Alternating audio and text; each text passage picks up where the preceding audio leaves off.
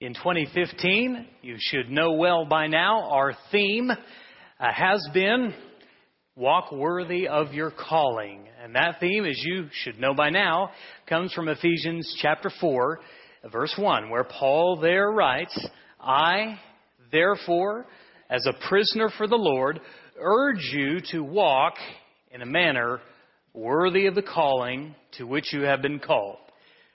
So on Sunday mornings in 2015, we have been talking about this idea of our calling. We have looked at our individual calling and our collective calling as the body of Christ here at Northside. We've endeavored to talk about our holiness this summer. Steve and I worked together talking about some of the things, the ways that we think about outward behaviors and the way that the world acts. And right now we are about in the middle, lesson number 3, of a 5-lesson series on the Sermon on the Mount called Walk Like Jesus. Now, here we are drilling down even deeper than behavior, even deeper than thinking, to our heart. The essence of why you do what you do. This is really what the Sermon on the Mount is all about. Jesus calling us, as we said last week, to a higher standard. So we have been endeavoring to apply 1 John chapter 2, verse 6, where we're challenged that whoever claims to live in him must walk as Jesus did.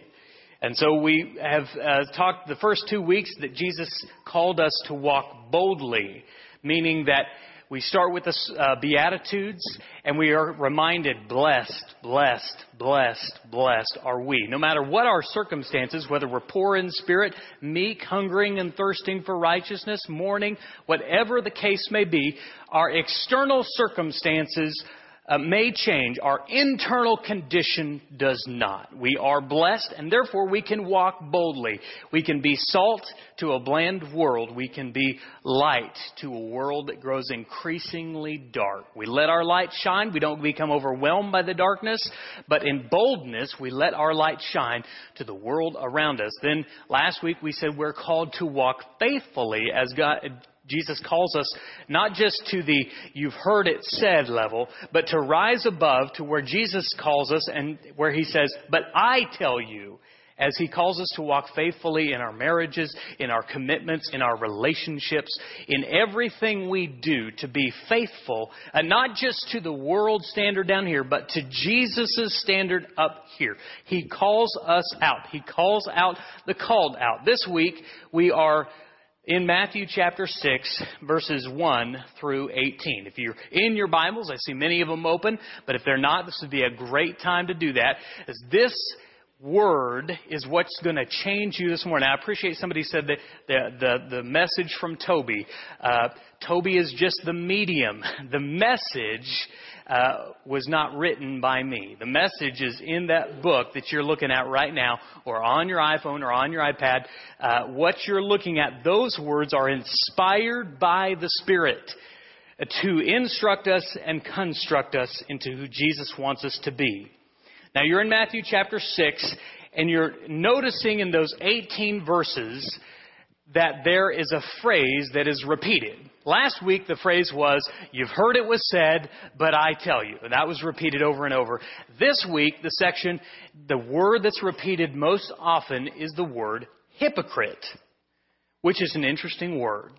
Do you know what that word means? The word actually means, if you go back to the original Greek word, the translation there means a two-faced person. Or another translation is one who wears a mask. Well, that's interesting to me. Why is Jesus talking about religious hypocrisy when he uses this phrase, as the hypocrites do? If you think about masks, there's all different types of masks. I'm doing a little, pre-Halloween promotion. You've got one mask. This is the happy mask. This is a mask that's good to wear at church. How are you? Fine. How are you? I'm great. Please don't ask any more questions. The happy mask. Some of you wear that. You're happy here, but boy, you are absolutely dying on the inside. For some strange reason, you feel like you can't be anything but good, great, grand, and wonderful at church. Because people of Jesus don't have problems, right? That's one mask. There's another mask that I call the Incredible Hulk. Arrgh! Angry Christian! I don't know why it is, but I think some Christians are compelled to never be happy. That they have no joy in their life. They worship like they've been weaned on a pickle. They constantly find something to complain about, something to gripe about, something to critique. This morning after worship, I can't believe he wore a mask this morning. You are an Incredible Hulk kind of Christian. Someone once said, boy, the people at Northside are awfully nice. I said, most of them are. We have a few cranks. We try to keep them in the back. We wear that mask. I don't know if you're an angry person or not, but if you are, there's a reason behind that. Someone told you that God didn't like it when we're happy. God doesn't like it when we smile or laugh. Someone told you that God is angry with you, that He's upset with you, and therefore, if you're not looking angry and upset, He's not pleased with you either. A third type of mask is, what I call the tough mask. Now, of course, all these masks I got from my 10-year-old son.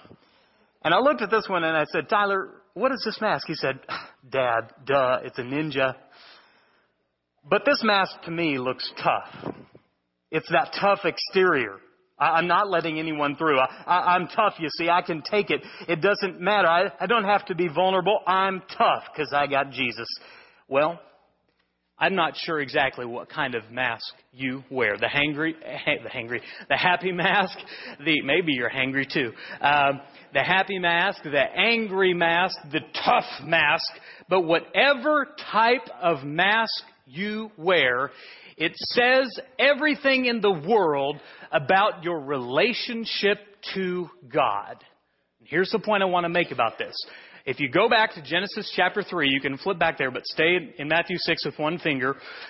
If you go to Genesis chapter 3, remember they had fallen from sin. And mankind's immediate response is what? The first thing they do is to make fig leaves, coverings for themselves, to make a mask. That somehow innately within their being, they knew that the relationship they had with God had changed. Later on, the text tells us that God called out to man. This is one of the saddest verses in the Bible. He called out to man, where are you? Now, it wasn't like God didn't know where they were, what tree they were hiding behind. What he's saying there is, what has changed? See, when they used to walk with God in the cool of the day, they had a relationship of love and trust and intimacy. But now sin has separated that. And there's something that they're ashamed of. That's one purpose of a mask, to cover something that you're ashamed of. But the second purpose of a mask is to try to be something you're not. This is what will happen here in about a month when all of our little children go trick-or-treating up and down the streets. And they'll pretend to be something they're not. That's absolutely fine as children.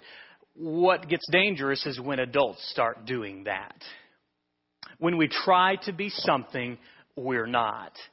It says to God, I love you, but I don't think I've earned enough of your love. So I need to pretend to be something I'm not. Or I need to cover up something that I am. Why do you wear your mask? I wonder. It's an interesting question when Jesus addresses people who are wearers of the mask. Two problems with masks. Number one, you can't wear them forever. Exactly as we learned from the life and lesson of Judas is, eventually the mask will come off and you'll be shown to be your true self. But the second problem is you're lying. You're lying, you think, to other people, but really you're just lying to yourself. And that's the worst possible lie in the world, is the lie that you believe. If you're wearing a mask, then you have an integrity issue. Now, I'm not an engineer. Engineers, don't come up and explain this to me in all your nerd speak. What I'm about to tell you is an engineering term, integrity. And integrity, from an engineering perspective, means that this substance or material is consistent throughout. In other words, this steel beam, if I measure it for integrity, it's equally strong in the middle as it is on the ends. The outside is as strong as the inside.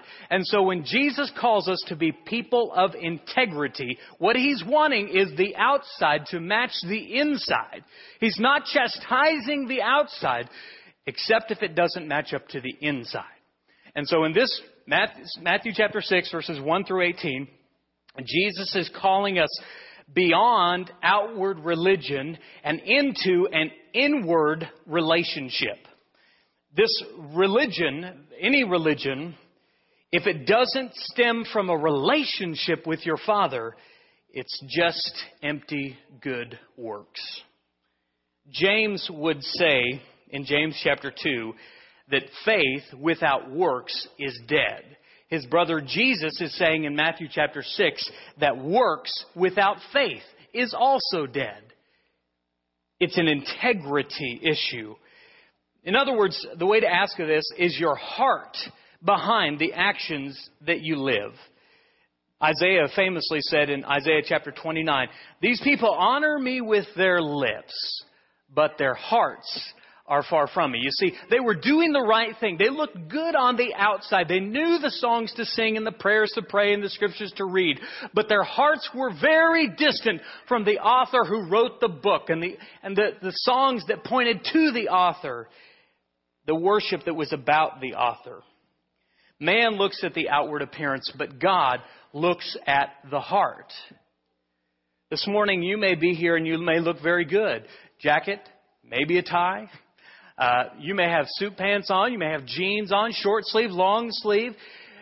That's all judged very differently. People have different standards of the outward appearance.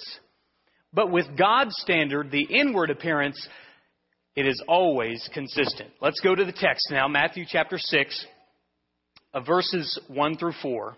Matthew chapter 6, verses 1 through 4. "Be careful not to do your acts of righteousness before men, to be seen by them. If you do, you will have no reward from your Father in heaven. So when you give to the needy, do not announce it with trumpets, as the hypocrites do in the synagogues and on the streets, to be honored by men. I tell you the truth, they have received the reward in full. But when you give to the needy, do not let your left hand know what your right hand is doing, so that your giving may be in secret. Then your Father, who sees what is done in secret, will reward you." Jesus calls us to consistently give in secret. But that jars me the wrong way. I don't understand why He's so big on keeping it a secret. I mean, a lot of good that giving does happens in a public way. We just a few minutes ago passed plates, and you probably put something in, and hopefully maybe you saw as you passed someone else put something in. Is there anything wrong with that? No. What He's saying here is, who do you give to please? Do you give to impress other people? Well, then that's the wrong spirit of giving. The giving in secret is this beautiful, intimate connection that you have with God, that when you do something with His money that He's placed in your hand, you're honoring Him by doing it in secret, because He's the only one who sees it. Why do we do this? Well, because God is a giver. John 3:16 was already said this morning. For God so loved the world that He gave.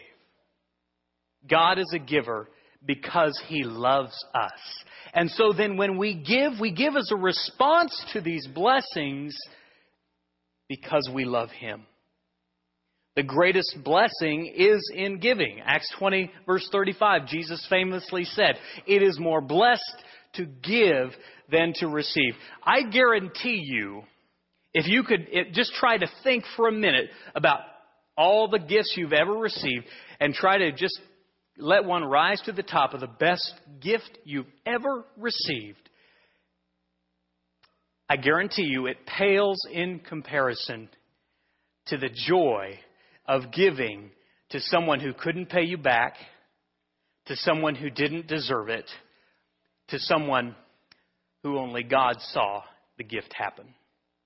You will be far more blessed from the giving than the receiving. This is why the early church had this ingrained in them. Turn to Acts chapter 2. I want you to turn there because we need to read it.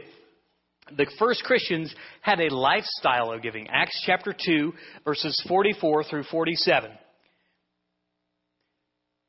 The good doctor writes, all the believers were together and had everything in common. We're in verse 45. They sold property and possessions to give to anyone who had need. Verse 46, every day they continued to meet together in the temple courts. They broke bread in their homes and ate together with glad and sincere hearts, praising God and enjoying the favor of all the people. And the Lord added to their number those who were being saved. Giving is not just who God is, but it ought to be who His people are.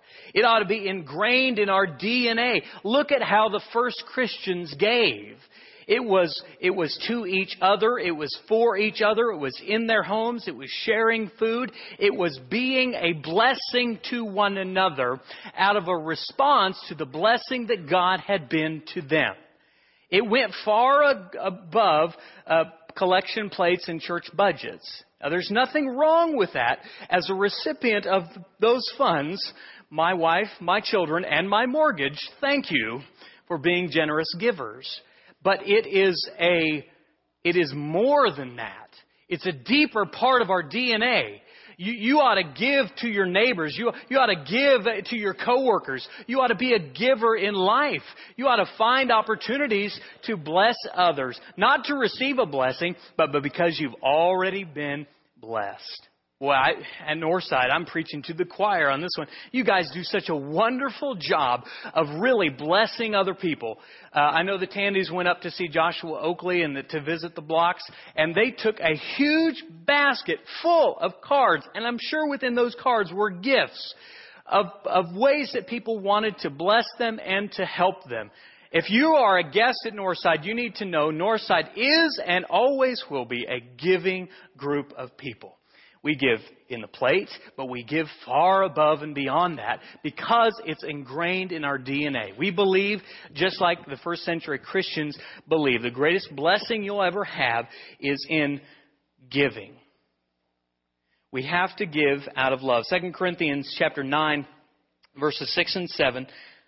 2 Corinthians 9, 6 and 7 says this, whoever sows sparingly will also reap sparingly, and whoever sows generously will also reap generously. Each of you should give what you have decided in your heart to give. We do like the first Christians. We take up collection every first day of the week to make sure we can do the missions and do the ministries that our elders deem as important and as a part of our vision. Each of you should give what you have decided in your, catch this, in your heart to give. Giving's not just a matter of what comes out of the wallet. Giving is an overflow of the heart. Not reluctantly, not under compulsion, for God loves a cheerful giver. It's open hand versus closed hand thinking. There's two types of ways to think about it. I hold in front of you my two hands. I want you to hold in front of you your two hands. Go ahead. It won't kill you not to fill in the blanks. Just put them up.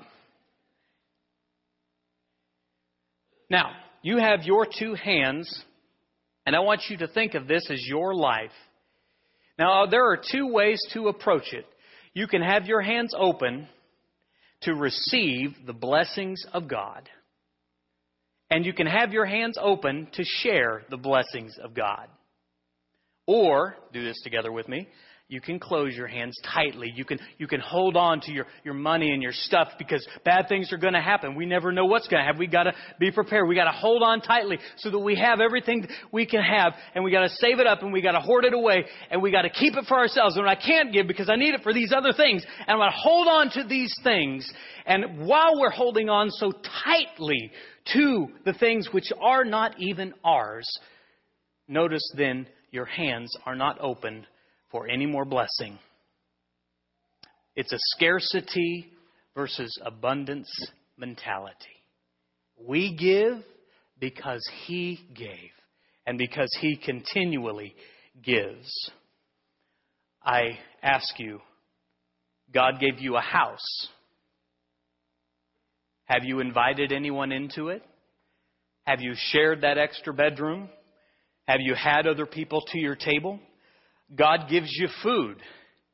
Are you going to bring some to Harvest Sunday at the end of October? Have you shared food with the hungry? Have you helped those who are in need? Have you donated that food to Carpenter Place?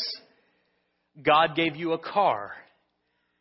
What do you do with the extra seats? Do you help bring people to church? Do you help give someone in need a ride to the hospital or a ride to work? Guys, I'm here this morning because for 3 years, from age 13 of my life to age 16 of my life, there was a family at the Emporia Avenue Church of Christ. I had been baptized. I wasn't raised going to church, and we weren't there every Sunday at all. There was a family who went to the church who openly volunteered and willingly shared their car, and they drove from my house to 1144 South Emporia Sunday morning, Sunday night, Wednesday night for 3 years. They hauled their family, they hauled me, and they hauled another sister, Peggy Wallace, in that car. I learned so much about being a Christian in the back of that car, about how you use your blessings when you've been blessed. This is the response of Christian people. God gave you wealth, so what? I don't care if your 401k is big or you have great investments. What are you doing with that? He's given that to you to bless others. He gives, so we give.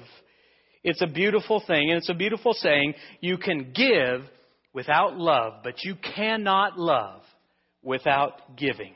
Jesus calls us to give and to do well and to excel at that grace. Go back to Matthew chapter 6. We're now in verse 5. And when you pray, do not be like the hypocrites, for they love to pray standing in the synagogues and on their street corners to be seen by men. I tell you the truth, they have received their reward in full. But when you pray, go into your room, close the door, and pray to your Father who is unseen. And then your Father who sees what is done in secret will reward you. And when you pray, do not keep on babbling like pagans, for they think they'll be heard because of their many words. Do not be like them, for your Father knows what you need before you ask. This then is how you should pray. Our Father in heaven, hallowed be your name. Your kingdom come, your will be done on earth as it is in heaven. Give us today our daily bread. And forgive us our debts as we have also forgiven our debtors. Lead us not into temptation, but deliver us from the evil one. For if you forgive men when they sin against you, your heavenly Father will also forgive you. But if you do not forgive men their sins, your Father will not forgive you your sins. The second way Jesus calls us is to pray in private. Now, I hope you're not misunderstanding me. I've been up here. I've led public prayers. I'm not saying public prayers are a bad thing or a problem at all.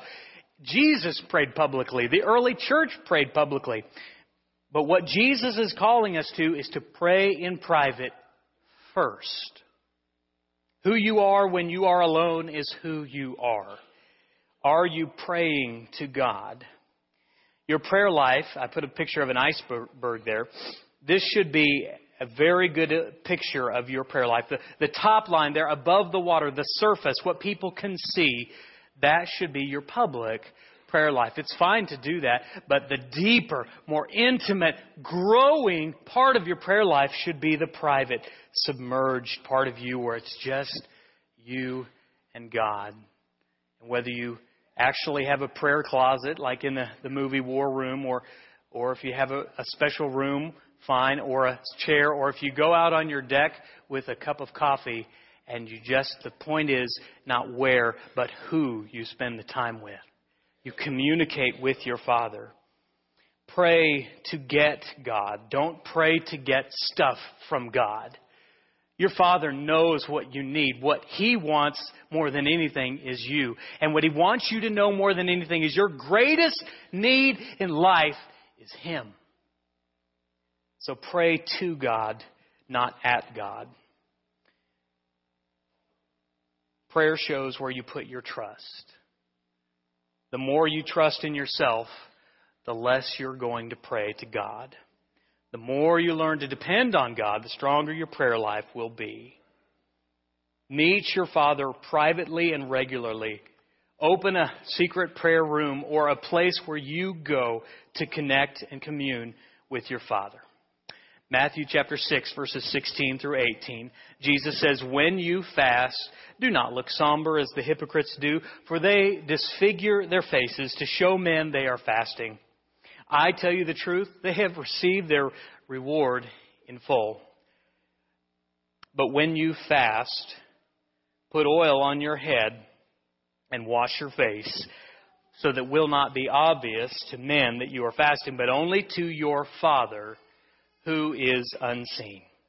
And your Father who sees what is done in secret will reward you." God calls us to give in private.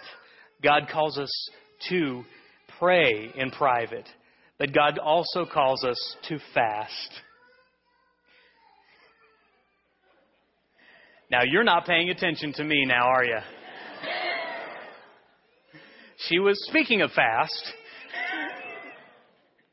Good job, Brad. Jesus calls us to consistently fast incognito. It's interesting to me that we talk about giving because Jesus talked about it. We talk about praying because Jesus talked about it. We don't talk about fasting often. Fasting is presumed by Jesus. We know Jesus did it. He did it for 40 days. I'm not calling you to do that. But we know while Jesus was on earth, His disciples didn't fast. In fact, in Matthew chapter 9, the text reads, "John's disciples came and asked Him, 'How is it that we and the Pharisees fast often, but your disciples do not fast?' Jesus answered, 'How can the guests of the bridegroom mourn while he is with them? The time will come when the bridegroom will be taken from them. Then they will fast.'" Fasting is presumed by Jesus as something that the disciples, the followers, would do. We know it was practiced in the early church. They did it in times of sadness. They did it for times of prayer.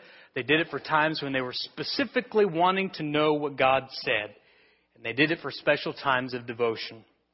Fasting is using the constant desire of the flesh. The constant desire, your hunger. And your flesh says, "I need to eat, I need to eat." And you saying, "No, we're not going to eat." And your body says, "Why?" And you say, "We're going to focus." And so we focus on our private relationship. And so fasting should be a part of that private relationship. But listen, only if we do it right, I'll never know if you do it. Only God knows. In fact, all three of these things, if we do it right, it's most effectively done when we do it in a private, intimate relationship just between us and God. I've spoken about my grandmother before. She was an influential part of my life. Your own grandmother and grandfather probably were as well. My grandmother had this practice when we'd go visit her. As we left and we were packing our bags and taking them out the door, she'd slip something in our hand. And it was usually a dead president. $5, $10, $20 bill. She'd fold that up and she'd give that. And she would say, "Now, let's just keep that between us." What was she saying there? I care about you. I'm investing in you. And I want this relationship to continue. All of these things God wants to keep just between us. He wants to have a relationship with you. You need to know that fasting is not a salvation issue, but it is a spiritual health issue. It's about growing and maturing in Christ and deepening your relationship with Him. So the question was not if we should fast. The question was how we would do it when we fast. And Jesus simply says, don't do it for show. And 2, keep it between you and God. In all of these things, we have to seek to fix our eyes on what is eternal instead of fixing our eyes on what is external. External things are things like what people think. If you care so much about what other people think, you're missing it. That's what hypocrites worry about. Eternal people worry about what God thinks. External people worry about popular opinion. Eternal people worry only about what God's word and standard says. External people worried about keeping up the mask. Got to look good. Got to keep it up. Eternal people are only worried about pursuing the deepening relationship. External people worried about the outside. Eternal people continually working on the inside. The problem for hypocrites, for the two-faced, for the mask wearers, they are focused more on the outside than on the inside. They pray just to be heard. They give only when they get credit. And they fast just to be noticed. 2 Corinthians 4:18, we fix our eyes not on what is seen, but on what is unseen. For what is seen is temporary, but what is unseen is eternal. So then, Jesus calls us not only to walk boldly, in understanding we're blessed, not only to walk faithfully and to go above and beyond, you've heard it said, but to live as I tell you. But then this week, to walk consistently, not hypocritically. You should be the same right here, right now. If I went to your place of work tomorrow and talked to your coworkers, and I said, tell me about Justin Abraham, tell me about Brian Ashcraft, tell me what kind of people are they?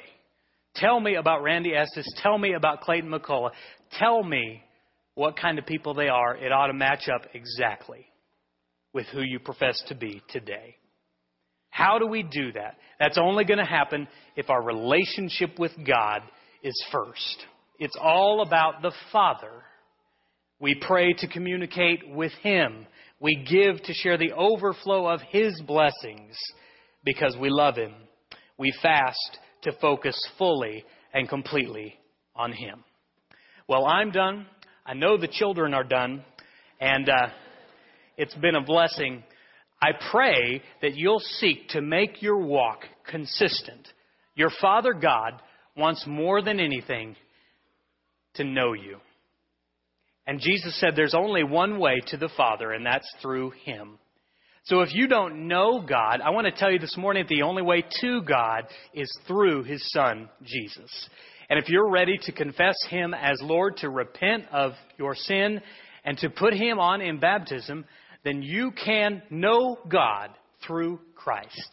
But if you did that, and you feel like you're sort of wearing a mask all the time, I want to invite you this morning to take off the mask. To let your Sunday morning be consistent with your Monday through Saturday night. I pray that you'll come if you have a need to put Him on or to take the mask off as together we stand and sing.